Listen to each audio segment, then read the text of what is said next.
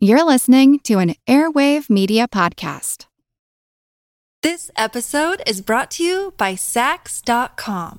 At Sax.com, it's easy to find your new vibe. Dive into the Western trend with gold cowboy boots from Stott, or go full 90s throwback with platforms from Prada. You can shop for everything on your agenda, whether it's a breezy Zimmermann dress for a garden party or a bright Chloe blazer for brunch. Find inspiration for your new vibe every day at Sax.com. Today's show is brought to you by our supporters on Patreon, including our Commodore class. That's Commodores Obvious, Blood Groove, Torso and Pinches, Ironside, MD, Scuttlebutt, Hartman, Gingrich, Clan Roland, Big Beard, Willie P., Schmarls, Proctor, Long Knives Logan, Cannon Monkey, Axios, Pitluck, Jack of the South Seas, Lost Again, The Navigator, Governor Roop, Gin-Soaked Jim, Workman, Rum Runner, Skipper, Sawbones, Hefe, Bull, Vertigon, Rumgut, and Bootstrap Spaley.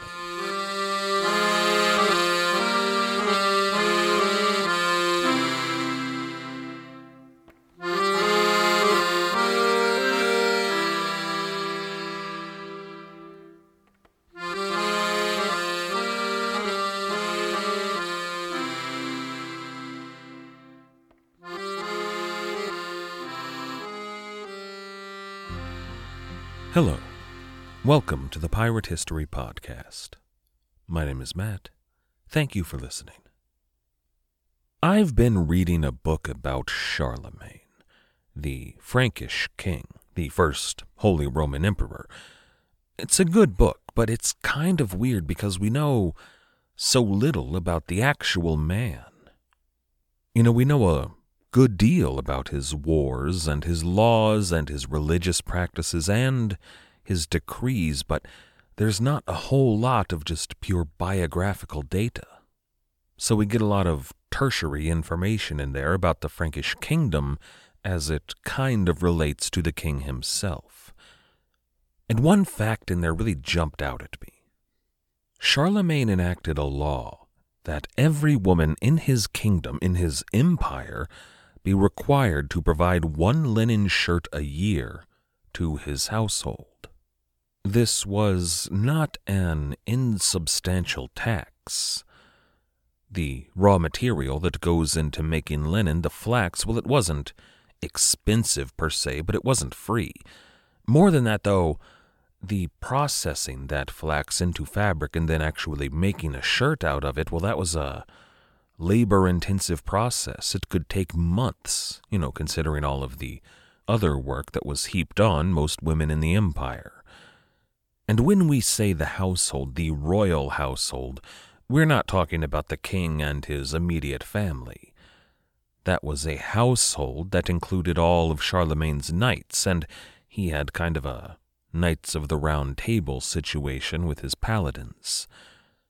But then there were all of the youths that Charlemagne was responsible for, all of his wards and the ladies-in-waiting for his wives and all of the hostages for foreign powers.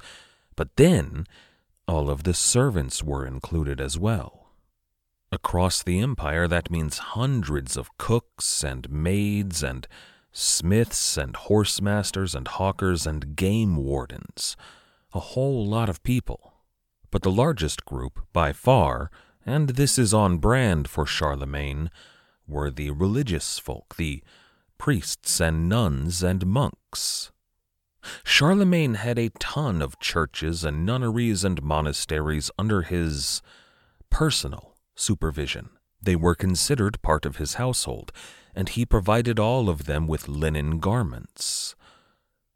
And that's, I think, where the term man of the cloth comes from. If you're not familiar with that idiom, it means a priest usually, but a few hundred years ago it meant anyone who wore the king's livery. However, in Charlemagne's household, it was both. And if that's true, it is worthy of note, because the cloth in question were the linen shirts provided by every woman in the kingdom for his household. The hours every year that every woman in the kingdom would have spent working on those linen garments, well, it was a reminder of the king's power. Similarly, every person who killed a wolf in the entire empire was required by law to send that wolf's pelt to the king. Wolf pelts apparently make the best cloaks around. But Charlemagne's empire wasn't small. I think about the sheer amount of bureaucratic work and the mountain of manual labor that went into providing those linen articles of clothing. This was a time before there was any kind of industrialization. It was a massive undertaking.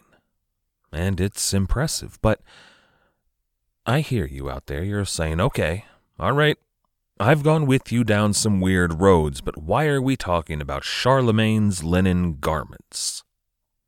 Well, partly because I thought it was cool, but also because we're going to, today, be talking about a time in which industrialization was just beginning to peek its head out, a time when the manufacture of cloth and textiles was causing serious problems. Problems for merchants and manufacturers, very big problems for giant multinational companies, and for kings. The only people really to benefit from these problems were the pirates. This is episode 231, Piracy, Sacrilege, and Lèse-majesté.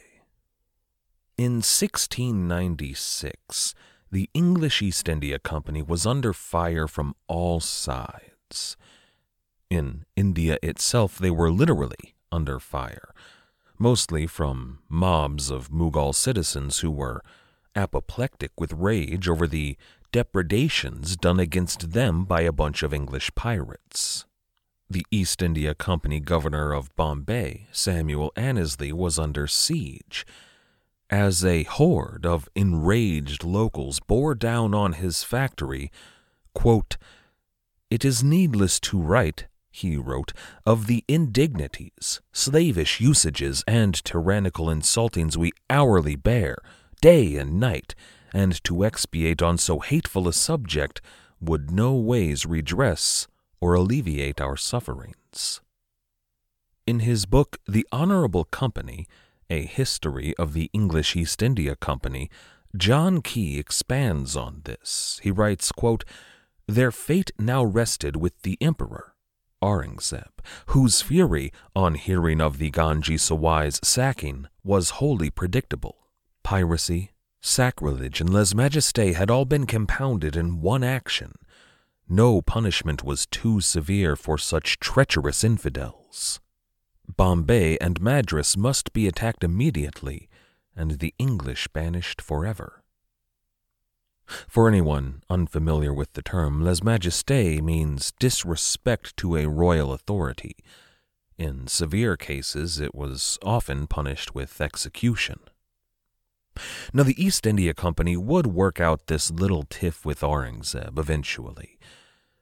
There was a tense peace that required some genuinely massive bribes, as well as the promises for protection on future voyages of the pilgrim fleet.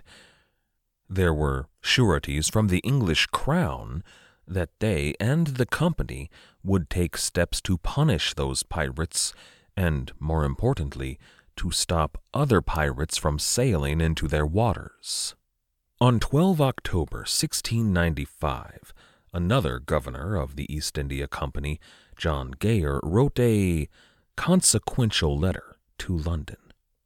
In part, it reads, quote, "The pirates, being neglected of all hands, begin to grow formidable, and if some course be not taken to destroy them, they will yearly increase, having found their trade so beneficial, and how soon the company's servants, as well as their trade, may be sacrificed to revenge the quarrel of the sufferers, they know not." End quote. A terrifying prospect. pirates growing more and more formidable by the year. That's why William III commissioned William Kidd in the first place. These pirates were an existential threat to the East India Company, but also the economic well-being of the English world and their burgeoning empire. Not to mention, as was always on the king's mind, the war.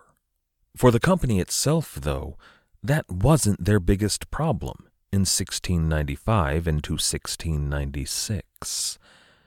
Their biggest problem, and this brings us back around to why I opened up the episode talking about Charlemagne, their problem was cotton. It might not seem all that important, but in 1696, cotton was on the verge of upending the whole of English society. For the past several centuries, wool had been the most profitable export that Britain had to offer. There was a little blip when Welsh gold made the Roman Empire quite wealthy, and, of course, tin was always important, but wool was really the backbone of the British economy. England fought 3 wars with the Netherlands based, partly at least, on their cut of the wool market share. But it wasn't, here in 1696, it wasn't the Netherlands that was on the verge of breaking England's economy. It was India, and their raw cotton, and more specifically, the finished product called calico. Now, calico is not as much in use today. At least, I don't think so. To be honest, I don't know much about fabrics or fashion, and I think that calico is more in use in women's clothing, but forgive me if I'm getting some of this wrong. But calico is a medium weave cotton fabric, and traditionally it's unbleached and not dyed. It's heavier than a muslin fabric, which is a really light, loose cotton weave, but it's not as heavy as a denim. If you're unfamiliar with it, as I was, you should go look at one of those reusable grocery bags that you bought and forget to take to the store to carry your groceries. Those, as long as there's no synthetics involved, are usually made out of a calico weave. Now, it's called calico for the port of Calicut, a city that was something of a gateway to India, for seaborne colonists at any rate. But imagine that you're living in an England without any kind of real climate control outside of a fire. It's cold and wet in the winter. That's perfect for wool, but the summers are somewhat more warm and usually wet. Wool doesn't really breathe all that well and isn't exactly a great fabric for warm weather, even when it is as loose and light as possible. Beyond that, wool is, scratchy. But calico is not scratchy, and it breathes exceptionally well. Beyond all of that, wool isn't exactly what you would call sexy. Now, I know, autumn is upon us, at least on this half of the globe, and I have seen cute women in cute wool sweaters, not denying that, but calico could offer a much more attractive, much more form-fitting, and often much more scandalously cut dress. And they could even have a pretty floral print on them, which was a big draw to calico. That floral print has become so ubiquitous when talking about calico that often calico is used to refer to a specific type of print. Now, calico with those particular prints are supposed to be called chintz for the designs that were actually painted on. But in England, in the late 17th century, no woman's wardrobe was complete without at least one beautiful calico dress. And it wasn't just for ladies and the well-off, it was for everyone, maids and servants and housewives, because calico was cheap. Even the pretty painted stuff was cheap. All of which is to say, all of those factors mean that between about 1670 and 1696, wool lost about 30% of its market share to calico. And the driving force behind that shift was unquestionably women. It was the must-have look of the season. But there was a movement among the first modern ad campaigns against calico. Wool manufacturers in England hated this stuff. It was making their wallets a lot lighter. So they produced and distributed a little ditty, kind of a poem, but a classy piece, definitely, that goes something like this. None shall be thought a more scandalous slut than a tawdry calico madam. Not exactly subtle. Thanks to this little poem, the movement was called the Calico Madam Movement, and when they say the word madam, they mean a prostitute. I mean, look at this horrific, sinful, scandalous fabric. I mean, after all, you can actually see that there's a woman underneath that fabric. Just sinful, horrible stuff.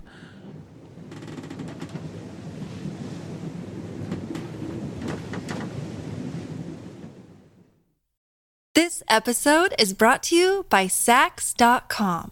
At Saks.com, it's easy to find your new vibe. Dive into the Western trend with gold cowboy boots from Stott, or go full 90s throwback with platforms from Prada. You can shop for everything on your agenda, whether it's a breezy Zimmermann dress for a garden party or a bright Chloe blazer for brunch. Find inspiration for your new vibe every day at Saks.com. I'm Jane Perlez, longtime foreign correspondent and former Beijing bureau chief for the New York Times. I've been a foreign correspondent in lots of places: Somalia, Indonesia, Pakistan, but nowhere as important to the world as China. I mean, China is not dropping anti-democratic paratroopers into Montana. But of course, we did see things like the weather balloon/spy balloon riveting the whole country for a week. This is Face Off, an 8-part series in which we'll take you behind the scenes to key moments in the tumultuous U.S.-China relationship. We'll speak with a diplomat, a spy, a tech reporter, a U.S. admiral, even Yo-Yo Ma. Plus, my pal and noted China historian Rana Mitter joins the conversation. We'll look at what's driving the two nations apart and explore whether anything can help bring them back together. Face Off launches April 9th.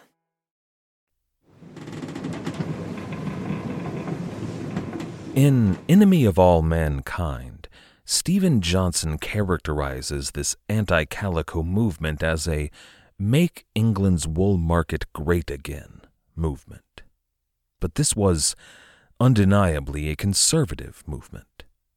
There were some undertones of things like nationalism, which was a pretty new idea in 1696, but there's also some tones of racism. You know, it was an Indian menace invading our shores, right? But the biggest tone, the overtone of this entire movement was Puritan sexual shaming.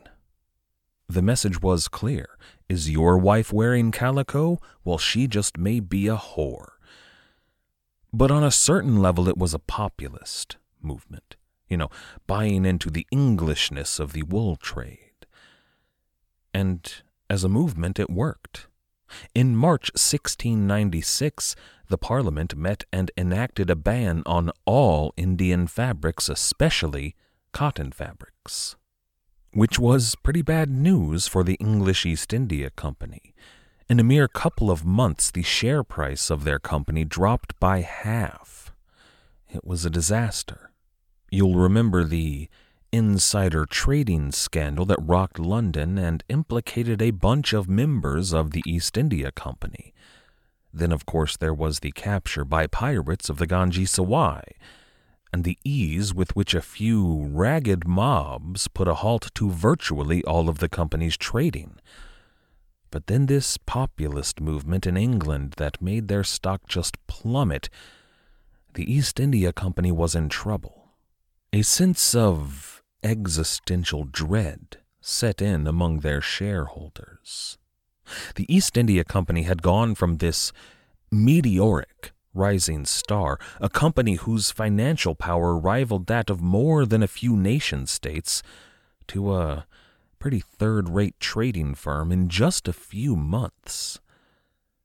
Now, Stephen Johnson goes on to give us a number of possible scenarios through which the East India Company might have ceased to exist, and they all sound pretty plausible to me. But then he writes, quote, "We should not push the alternate histories too far. The joint stock multinational corporation was probably going to become a dominant organizational form one way or another. But if there were a moment when its long-term survival was most at peril, it was probably during the last decade of the 17th century. The company took 3 big lessons from this whole affair, or series of unfortunate events. First, and the big one here, is they had to catch this Henry Every. Failure to do so might mean their prestige would falter in the eyes of the world. Second, they needed friends in high places. They already had some powerful men on their board of directors and among their shareholders, but look, Parliament just dealt them a pretty serious body blow without hardly a fight. They needed political allies. In the Parliament, absolutely, but also in the Admiralty. They were essentially a naval organization, after all, but beyond all of that, they needed allies in the court of King William and Queen Mary. And then third, and this was really the big lesson, they needed more guns. They needed big guns and the ships to carry them, as well as little guns and the men to carry them. That third lesson isn't really going to concern us too much on the show. That's the story of the 18th century right there. We're not going to get into all of that. However, lessons 1 and 2 are going to concern us, and really in a way they kind of go hand in hand. The company could get the English government in their corner and capture Henry Every and restore their prestige in one big play. Their first move was that letter, written while their factory was under siege, that we quoted earlier. John Key quotes that letter and summarizes some of the less comprehensible bits by John Gayer. "If there be not care taken to suppress the pirates," wrote Gayer to the directors, which included 2 of the Houblon brothers, if you remember them, "the English could expect to have their throats cut, and your honor's trade in India will be wholly lost." And this letter made the rounds in London. It lit a fire under the East India Company top brass. On the 19th of June, the company's directors had a big meeting at East India House in London. These were some important men. We're talking about former governors of the East India Company, members of Parliament, 2 former mayors of London, and most of the board of the Bank of England, including those 2 brothers Houblon. These men were all crazy rich, but they had been much more crazy rich just a few months earlier. Their stock price had taken that pretty serious hit. Now, this meeting on the surface was just a quarterly board of directors meeting that dealt with all the regular business, but they all knew why they were there. It was the second move in their big power play. They drafted a letter that reads, in part, as follows. "Whereas we have received information from the Governor and Company of Merchants of London, trading to the East Indies, that one Henry Every, commander of the ship called Fancy, of 45 guns and 130 men, has, under English colors, acted as a common pirate and robber upon the high seas, and hath performed, under such colors, to commit several acts of piracy upon the seas of India and Persia, and may occasion great damage to the merchants of England, we do hereby charge, command all his Majesty's admirals, captains, and other officers at sea, and all his Majesty's governors and commanders of any forts, castles, or other places in his Majesty's plantation, or otherwise, to seize and take Henry Every and such as are with him on the ship to be punished as pirates upon the high seas. This was followed shortly thereafter by a proclamation from the Lords of Trade signed by King William himself. It reads, quote, "We do therefore, with advice of the Lords of our Privy Council, require and command the sheriffs of the several shires, stewards of stewartries, bailies of regalities, and their respective deputies, magistrates of boroughs, officers of our army, commanders of our forces and garrisons, and all others employed or trusted by us in any station whatsoever, civil or military, within this kingdom, and our good subjects whatsoever within the same, to do their utmost endeavor and diligence to seize upon and apprehend the persons of the said Henry Every and several of his accomplices." Over the next few weeks, the town criers in every English city and town of any reasonable size read out a truncated version of this message. As soon as was reasonably possible, every English-speaking person in the English-speaking world knew that Henry Every was very much public enemy number one. But there was one big addition to that proclamation. The English government, funded by the East India Company, was offering a reward for any information that would lead to Henry Every equal to, in modern U.S. dollars, $50,000. Every agent of the king, every man in every army, every sailor on every ship, and even every citizen in every polity were required to hunt down and capture, or if necessary kill, Henry Every and his associates. This was the first global manhunt in history. It was highly publicized and well known. But there was one final move that the East India Company had to undertake which was far less publicized. The company detained every ship that put in at their ports and interrogated their crews. They had ways of making you talk, not torture, but in this case the promise of money. They wanted to find any man who had ever served on a privateer or, better yet, a pirate. Not to arrest them, but to employ them. These men, once found, would be sent out to New York or London or St. Augustine Bay or maybe even Nassau. They would then look for work on any pirate ships that might pass by. And they would actually take the job. They would go out pirating. But before the ship left port, they would get word clandestinely to East India Company agents in the region. They would inform the company of everything: the pirate captain, the quartermaster, the name of the ship, a description of the ship, and, if they had it, their intended destination. That agent would get a message to a ship which would intercept the pirates en route to their destination. The informant, in theory, would be taken away for questioning and would never return.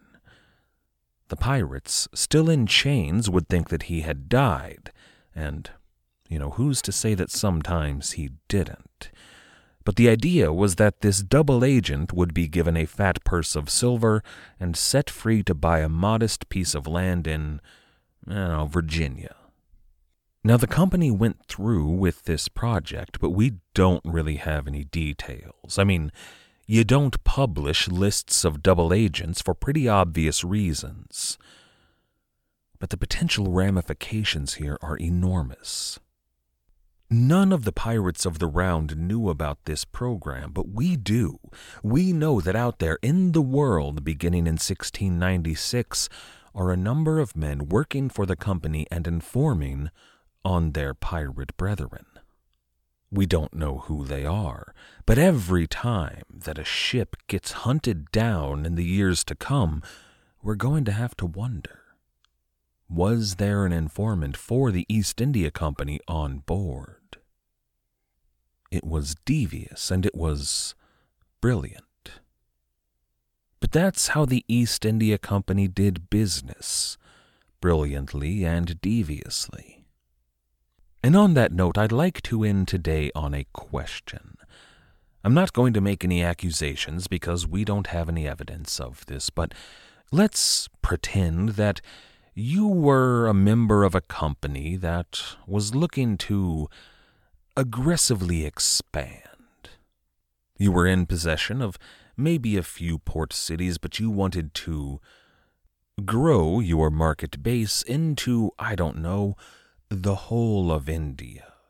That would be an expensive prospect and a dangerous prospect, but also the most profitable venture in the history of mankind.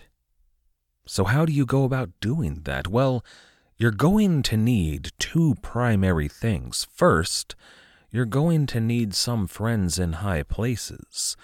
The best, of course, would be those at the very top, the king and queen. But beyond that, you're going to need a lot more guns.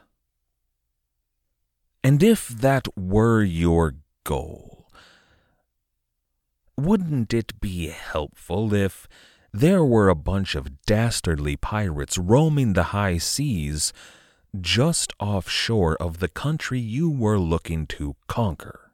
If you played your cards just right, you might be able to convince the emperor of the said country that he should allow you to bring in more guns, more ships, and more men for his protection. Now, I don't think that the East India Company was behind the piracies in the Indian Ocean. I don't frankly give them that much credit, but I do think that when all of that happened, they looked at the situation and figured out the very best way that they could profit, which was, after all, their end goal, from all of this terror on the high seas. Next time, we're going to return to the story of the man who was the focus of all of this ire, public enemy number 1, Henry Every and the Fancy. I'd like to thank everybody for listening. I'd like to thank everybody who has helped to support the show, everybody who has signed up to become a patron on Patreon, all of you who have left ratings or reviews for the show. You all help get it noticed. I couldn't do it without you. Our theme music was, as always, The Old Captain by the fantastic band Brillig. If you haven't checked them out yet, why not do so at brillig.com.au. That's BRILLIG.com.au. After you're done over there, why not check out our website at piratehistorypodcast.com. As always, most importantly, thank you for listening.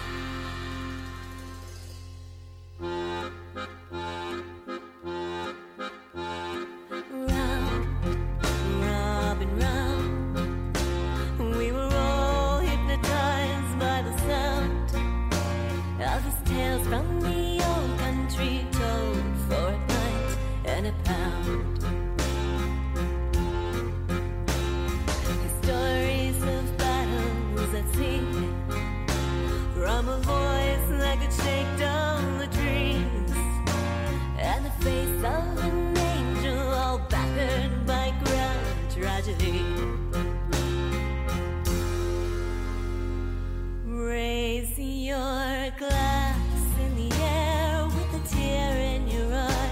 Time has come now to bid him goodbye. For at first light this morn, the old captain has died. Let him live on in legend tonight.